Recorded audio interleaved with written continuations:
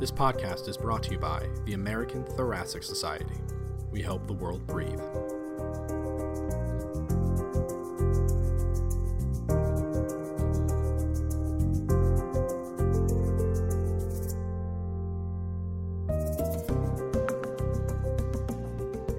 Hello and welcome to the Lung Science Podcast. My name is Brian Hobbs and I'm an instructor in medicine in the Channing Division of Network Medicine at Brigham and Women's Hospital, where I'm a pulmonologist and a genomics researcher. With me to discuss omics analysis and lung research is Blanca Himes, who is an assistant professor of informatics from the University of Pennsylvania. She has used omics approaches to study lung diseases, especially asthma, for the past 10 years. So welcome, Blanca. Thanks. Happy to be here. So let's just jump right in here.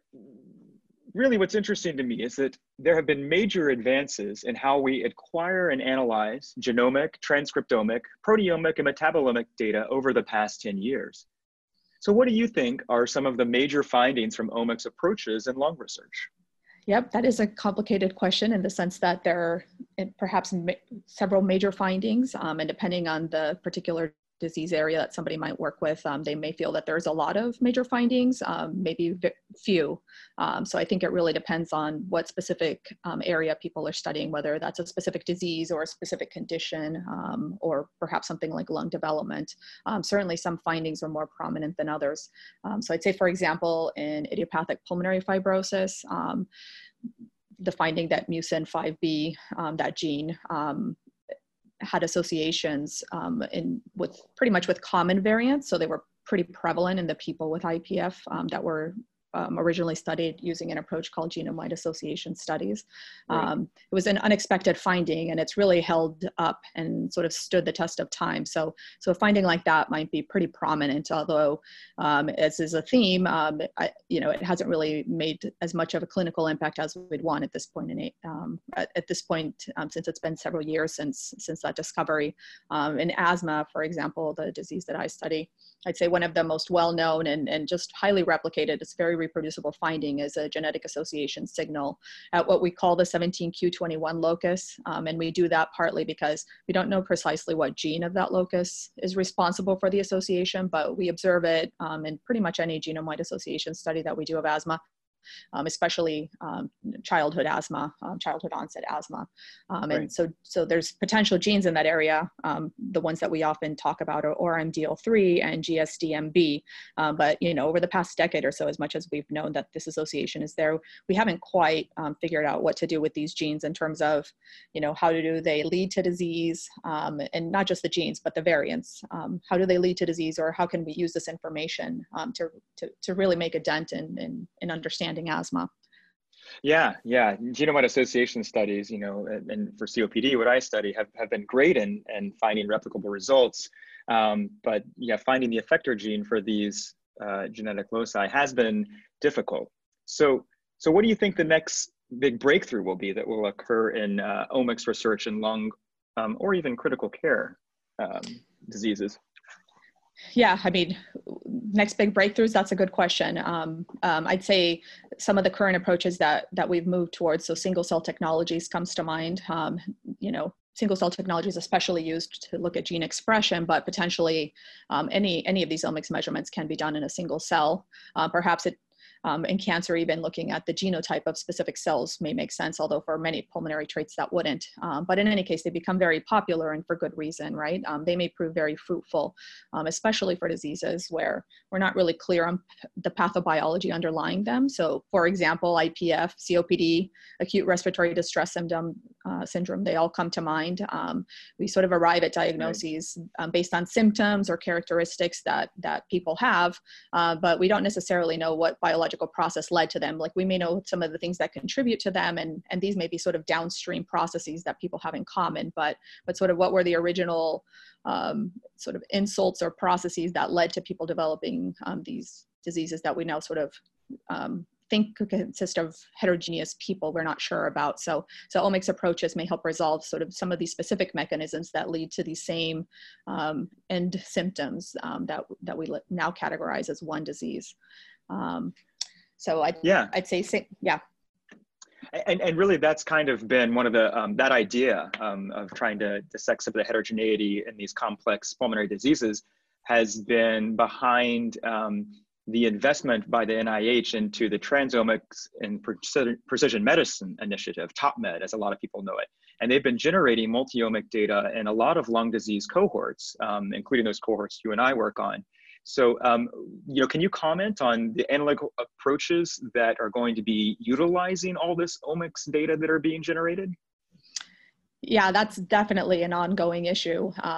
And on the one hand, I could tell you some of the practical things. So for instance, these data sets are very large. It doesn't make sense to have sort of multiple copies of these humongous data sets just from a cost standpoint alone. So there is this effort to keep a lot of the data in the cloud, as one would say, rather than have people download all these very large individual data sets. And if the data sets are going to be in this sort of place where investigators can access them in the cloud, then it makes sense to also have analyses performed there. And so that has its own set of limitations, right? Or how do you ensure that you sort of provide all of these analytical approaches widely to investigators? And what about people who want to develop novel approaches? How do you make the data accessible to them?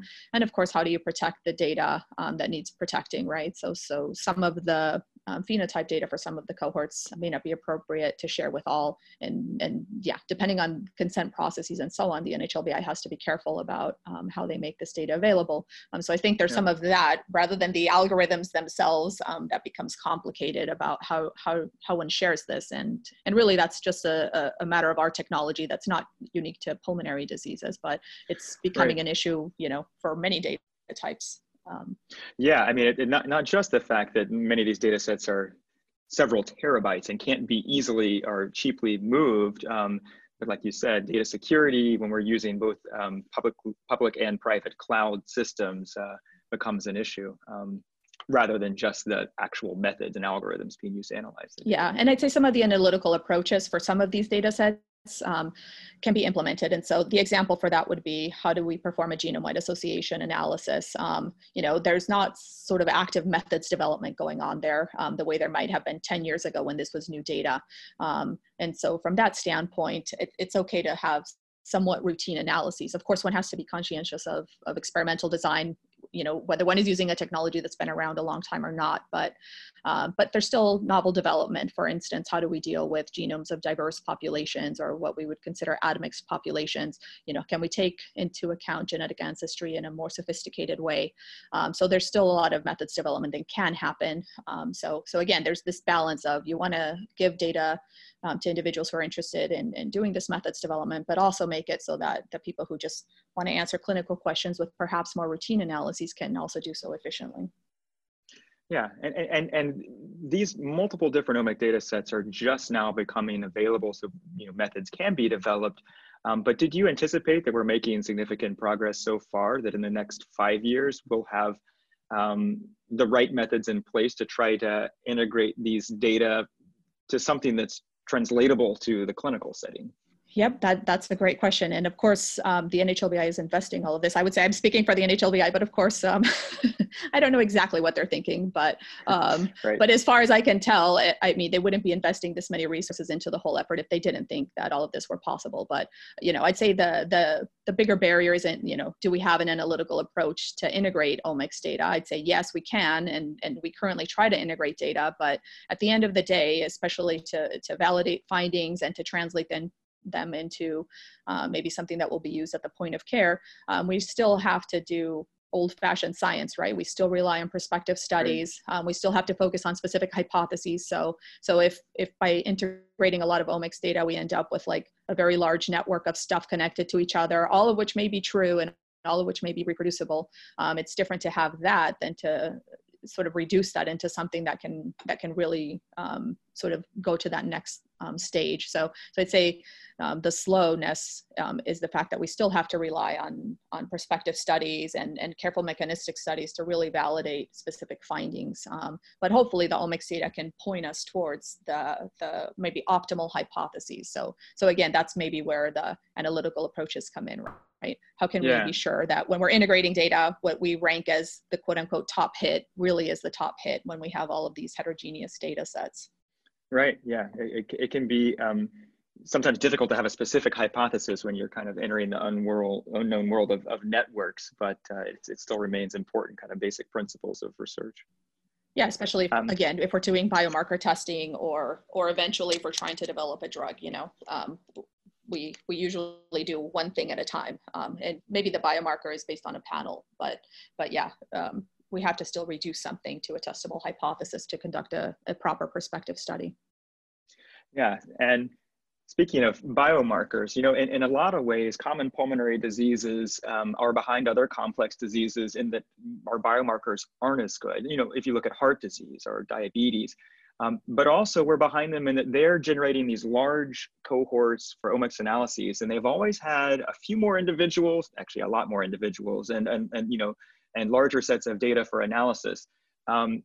And some of that may be because it's very difficult to obtain lung-specific cells and tissues, both because of, you know, it's just hard to get access to those tissues safely, but also because of the heterogeneity once you actually do get a biopsy of those tissues. So that causes some problems. And can you, you know, comment on this from your standpoint as a researcher? Like, what are the challenges in performing omics analyses in pulmonary diseases related to the availability of lung tissue and lung-specific cells?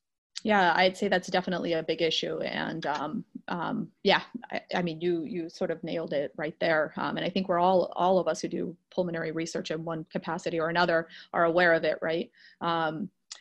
A lot of times the target tissue that we want to perhaps biopsy isn't available. So I'd say an exception might be cancer or some disease where you literally get a biopsy, right? But in my case for asthma, it's not appropriate to maybe extract pieces of people's lungs for obvious reasons. So we have to rely, you know, perhaps we get bronchial brushings, but even at the point of care, it wouldn't be realistic to expect that we're going to you know, be very invasive with a patient.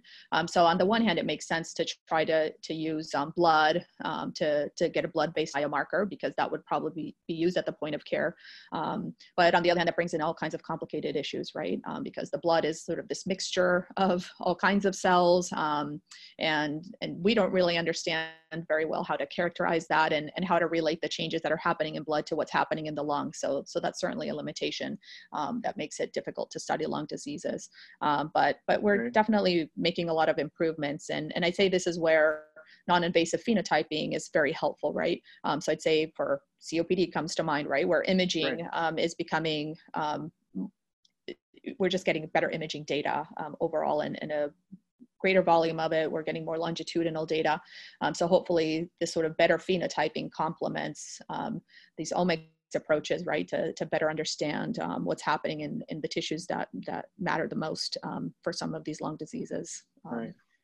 Yeah, and we just kind of talked about, you know, the negative side of this, the difficulties with multi-omic analyses and where we need to go with that, and then kind of the difficulties of working with pulmonary diseases because of tissue and cell type availability. But still, you know, that hasn't stopped people from putting in a lot of project proposals, and many of these have incorporated, you know, RNA-seq or some other omics aspect, even if it's not purely omics-based project. So do you feel that this is kind of the trend, that most basic research is going to benefit more in incorporating omics data?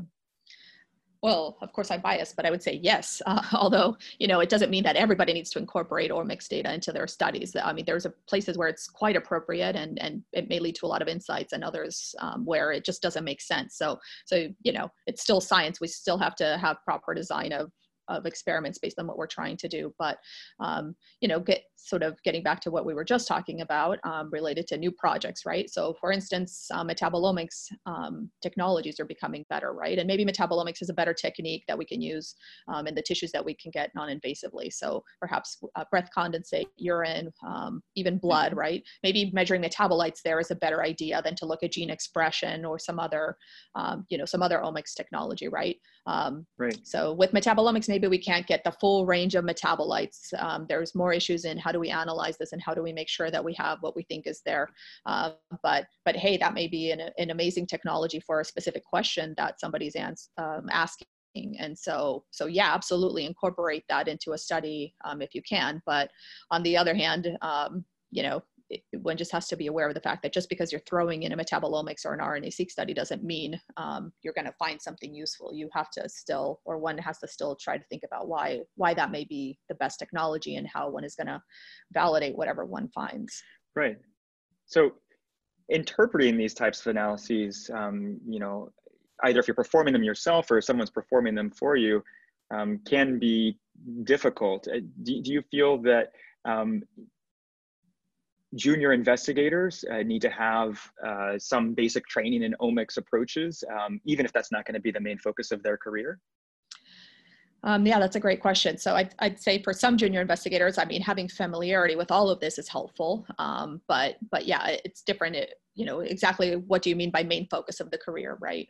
Because, ultimately some of these genetic association markers may become more important. Maybe eventually there will be more gene expression based biomarkers at the point of care. I mean, certainly for some diseases, we already include genetic information in a medical record, and we use it for diagnosing diseases. So in those cases, obviously, an understanding of what that data is and how one arrived at that is essential, not just for research, but for really understanding the results of some tests. But in terms of the nitty gritty of every single step of analysis, that I'd say it's better left to people who really want to incorporate omics into their full research efforts, if you will.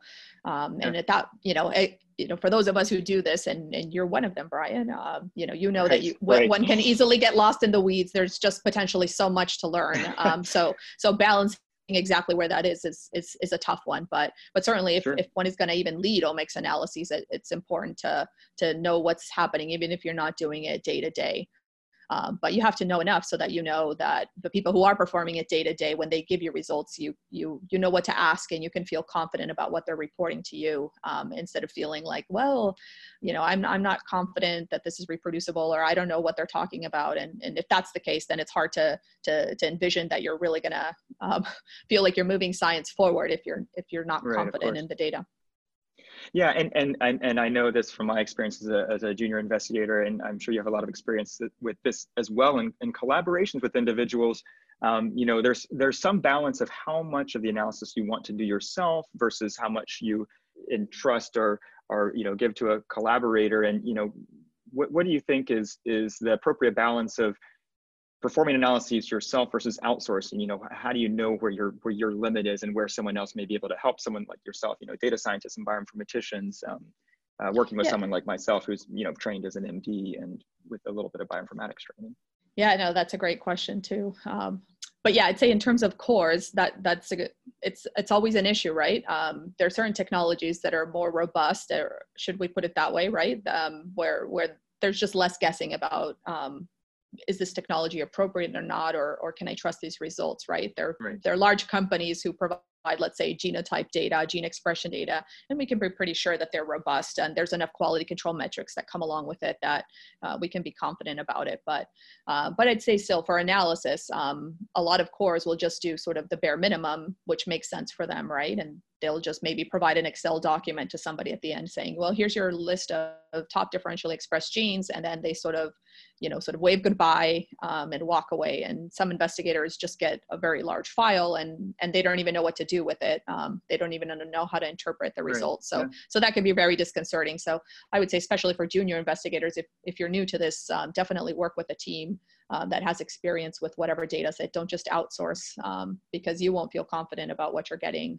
So you definitely need to feel like you have a grasp of what you got. And if somebody shows you, let's say, the full quality control or the full steps of analysis that went through, you may not understand it all, but a good collaborator, I would say, will make an effort to help you feel confident about the results. So perhaps show you some of the common sense, if you will, the positive controls that you expect, or why your data seems to be good. Maybe if there was a batch effect, they'll try to explain that to you instead of just sort of following a set of steps, giving you an Excel document, and that's the end of the story. Maybe the Excel document has amazing results, but you just won't know it if you're not working with somebody who cares enough to try to go through it and help interpret with you. Right, yeah, definitely. Often when you're doing omics analyses, and this has been one of my struggles, is there's a tension between discovery. doing unsupervised analyses and having hypothesis-driven research with these omics approaches. So can you comment about your considerations in study design and what we have to think about prior to starting an experiment where we're incorporating omics data? Yeah, I mean, I'd say to some extent, most omics data or most omics experiments are discovery-based. Sure, you can apply an omics-based technology to, you sort of have a hypothesis, but oftentimes the hypotheses are something like, well, I hypothesize that a whole bunch of people with this disease will have different gene expression than others. And, that's sort of not a very good hypothesis in a mechanistic sense, right? So I'd say omics approaches in general are used by virtue of them being unbiased, but that's precisely what we want in these cases, right? Especially for diseases that we don't have a good grasp about. Using an unbiased approach may be the way to get us to something we never would have discovered otherwise, and that's exemplified by GWAS, right? Right. The top finding that we have in asthma, the top findings that we have in COPD or IPF and various others, we wouldn't have arrived at if we had sort of gone through like mechanistic hypotheses after mechanistic hypotheses. Omics technologies really have let us arrive at these sort of regions of the genome that maybe we wouldn't have considered. But that being said, like once we've discovered these regions, it's still critical to do some mechanistic or hypothesis-driven research to figure out what these do. At that stage, I'd say the role is still there. So the question is, how do you conceive of an omics experiment that somebody won't, or somebody, i.e. a study section or your advisor or somebody might just say, well, that's just a fishing expedition. You're not going to find anything useful out of that. You definitely can find something useful. It's just a matter of pairing the right technology to the question on hand and based on, what we do or don't know. To some extent, maybe we can say that was a helpful thing of GWAS, because in the early days, we thought, oh, we'll understand all of these complex diseases within a matter of years because we'll figure out these genetic variants. They'll be highly associated with disease and almost causing the disease in the way that we used to think of genetics for that still applies to rare diseases, right? Where there's a single variant that just leads to a very strong effect. And that's not the case for complex diseases, which is fine. It's good that we discovered that early on and we sort of adapt and move accordingly. So yeah, the role is still there to do unbiased studies. Right. And in the term you use, fishing expedition has been used a lot in such a negative way, but you gave the example of GWAS, where without the fishing expedition, we wouldn't have these high confidence replicated results that, give us some hypothesis driven seeds for future research. I mean, I'm very biased in that opinion, but has your experience with study sections been that they're receptive to kind of seeing the difference here and the kind of the value of these fishing expeditions leading to hypothesis-driven research? Well, sure. And first of all, please, nobody use the term fishing expedition in a grant application, but certainly I think it varies by study section, right? So some study sections by their nature, look into mechanistic hypotheses and, they're just very focused on very specific questions. But, ironically, some of those study sections may love an application that's based off of a top hit of a GWAS, but even though they may not have supported performing the GWAS in the first place, right? So again, that's where this tension can be present. But certainly there are study sections that are very receptive to omics studies. Again, if there's good design, right? You can't just say like, well, I'm going to gather data for 100 patients, and then aim 1, I'm going to do a GWAS, aim 2, I'm going to do gene expression of whole blood, and aim 3, I'm going to do metabolites. Like, well, that literally sounds like a fishing expedition. It's like, who are these 100 people and why do you think that doing that is useful? Do you even have enough power based on the past decade of research to find anything in 100 people? And maybe you do, maybe you don't. So there still has to be some thoughtful approach about why, using the specific omics techniques that you have in mind with the specific experimental design, whether that's gathering data for a lot of individuals, for, performing mouse or other animal model experiments is appropriate. So yeah, I'd say it's just a matter of like, do you have a good study design? And even if it's not a mechanistic hypothesis, I would say certainly some study sections are receptive to it. And the NHLBI is receptive, right? They have the whole efforts on acquiring omics data. So they see value. So yeah. Right. Yeah, and we're just talking a little bit about genome-wide association studies, and I want to kind of talk specifically about how genome-wide association studies have kind of led the way, across biomedical research in being a template for reproducible research, not just the strict multiple testing penalties we set for genome-wide significance for hits, but also the requirement for external validation of findings. But that's only one aspect of reproducible research. So can you comment on what reproducible research means to you and how the pulmonary research community can improve on specific things like code availability, data sharing, and other things to produce high quality replicable results? Yeah, I mean, I think in some ways, when, at least to me, like, you asked me my opinion. So my opinion is that reproducible research partly just means, do we trust what we're getting, right? Like, have we done everything we can to make sure that what we have is valid? And so I think part of the reason that we call it reproducible and not the truth or something like that is because sometimes, despite our best efforts, what we're finding is not quote unquote true, right? Because that's the whole point of statistical tests, right? There's some uncertainty with what we're finding. But the idea of reproducible research is, do we trust what we're finding enough that we want to take it to a next step? And I'd say not just genome-wide association studies, but early gene expression studies. I mean, some of the findings just were not reproducible, right? And people wanted to publish their papers and they would, and some people actually had bad intentions. And so if you have bad intentions, I'd say reproducible research can't overcome that entirely, but it can help. But some of the findings that didn't replicate, the people who obtained them had good intentions. Perhaps they just didn't use best practices. So I'd say as a scientific community, we're just trying our best to come up with findings that we can think are true, rather than just, oh, let's publish a paper and then just shelf that result away. We want to make sure that whatever we're finding can be taken to the next level. And maybe it's not tomorrow, but maybe one day we'll find some helpful insight into a disease or condition. So yeah, all of the things you mentioned, making code available is helpful just so that, you report a result, but then you share your raw data with someone, and they have no idea what you actually did to get said result. So making the code available helps with that. Partly because if you just describe it in a few words, there's a lot between a few words and code. And the same goes with experiments, right? If we read the experimental methods of some papers, we don't really have the full list that would allow us to perform that experiment in our own lab. So not just code, but sort of this availability of methods more broadly, to really help people either reproduce what we did exactly or validate our findings, is one way to ensure reproducibility. But yeah, data sharing, I mean, that's the whole point of TopMed. We're trying to share data, but there is this balance of how do we share data in a responsible way, right? So oftentimes we have people's data, we can't just, make it widely available. And we also, I'd say a lot of the people who collected these cohorts who perhaps, spent decades of their life collecting them, they feel very connected to them, right? They interacted with these people personally, and they want to protect their people that participated in their cohorts and so on. They also want to make sure that people who don't understand the maybe clinical questions that they originally had don't misuse the data, or misuse it in the sense that they may answer questions that don't make sense clinically or biologically, right? So anyway, so there's this balance there of how do we let other people use the data, but in a responsible way, without sort of putting a lot of red tape around it so that it essentially means that nobody can use the data. So yeah, that I'd say those are the main things, right? Our methods and our data.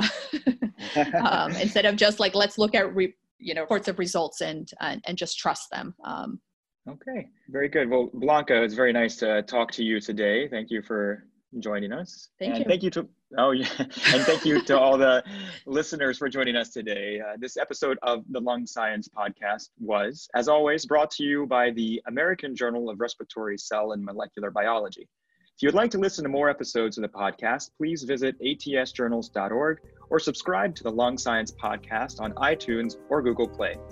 Thanks again for listening, and have a great day.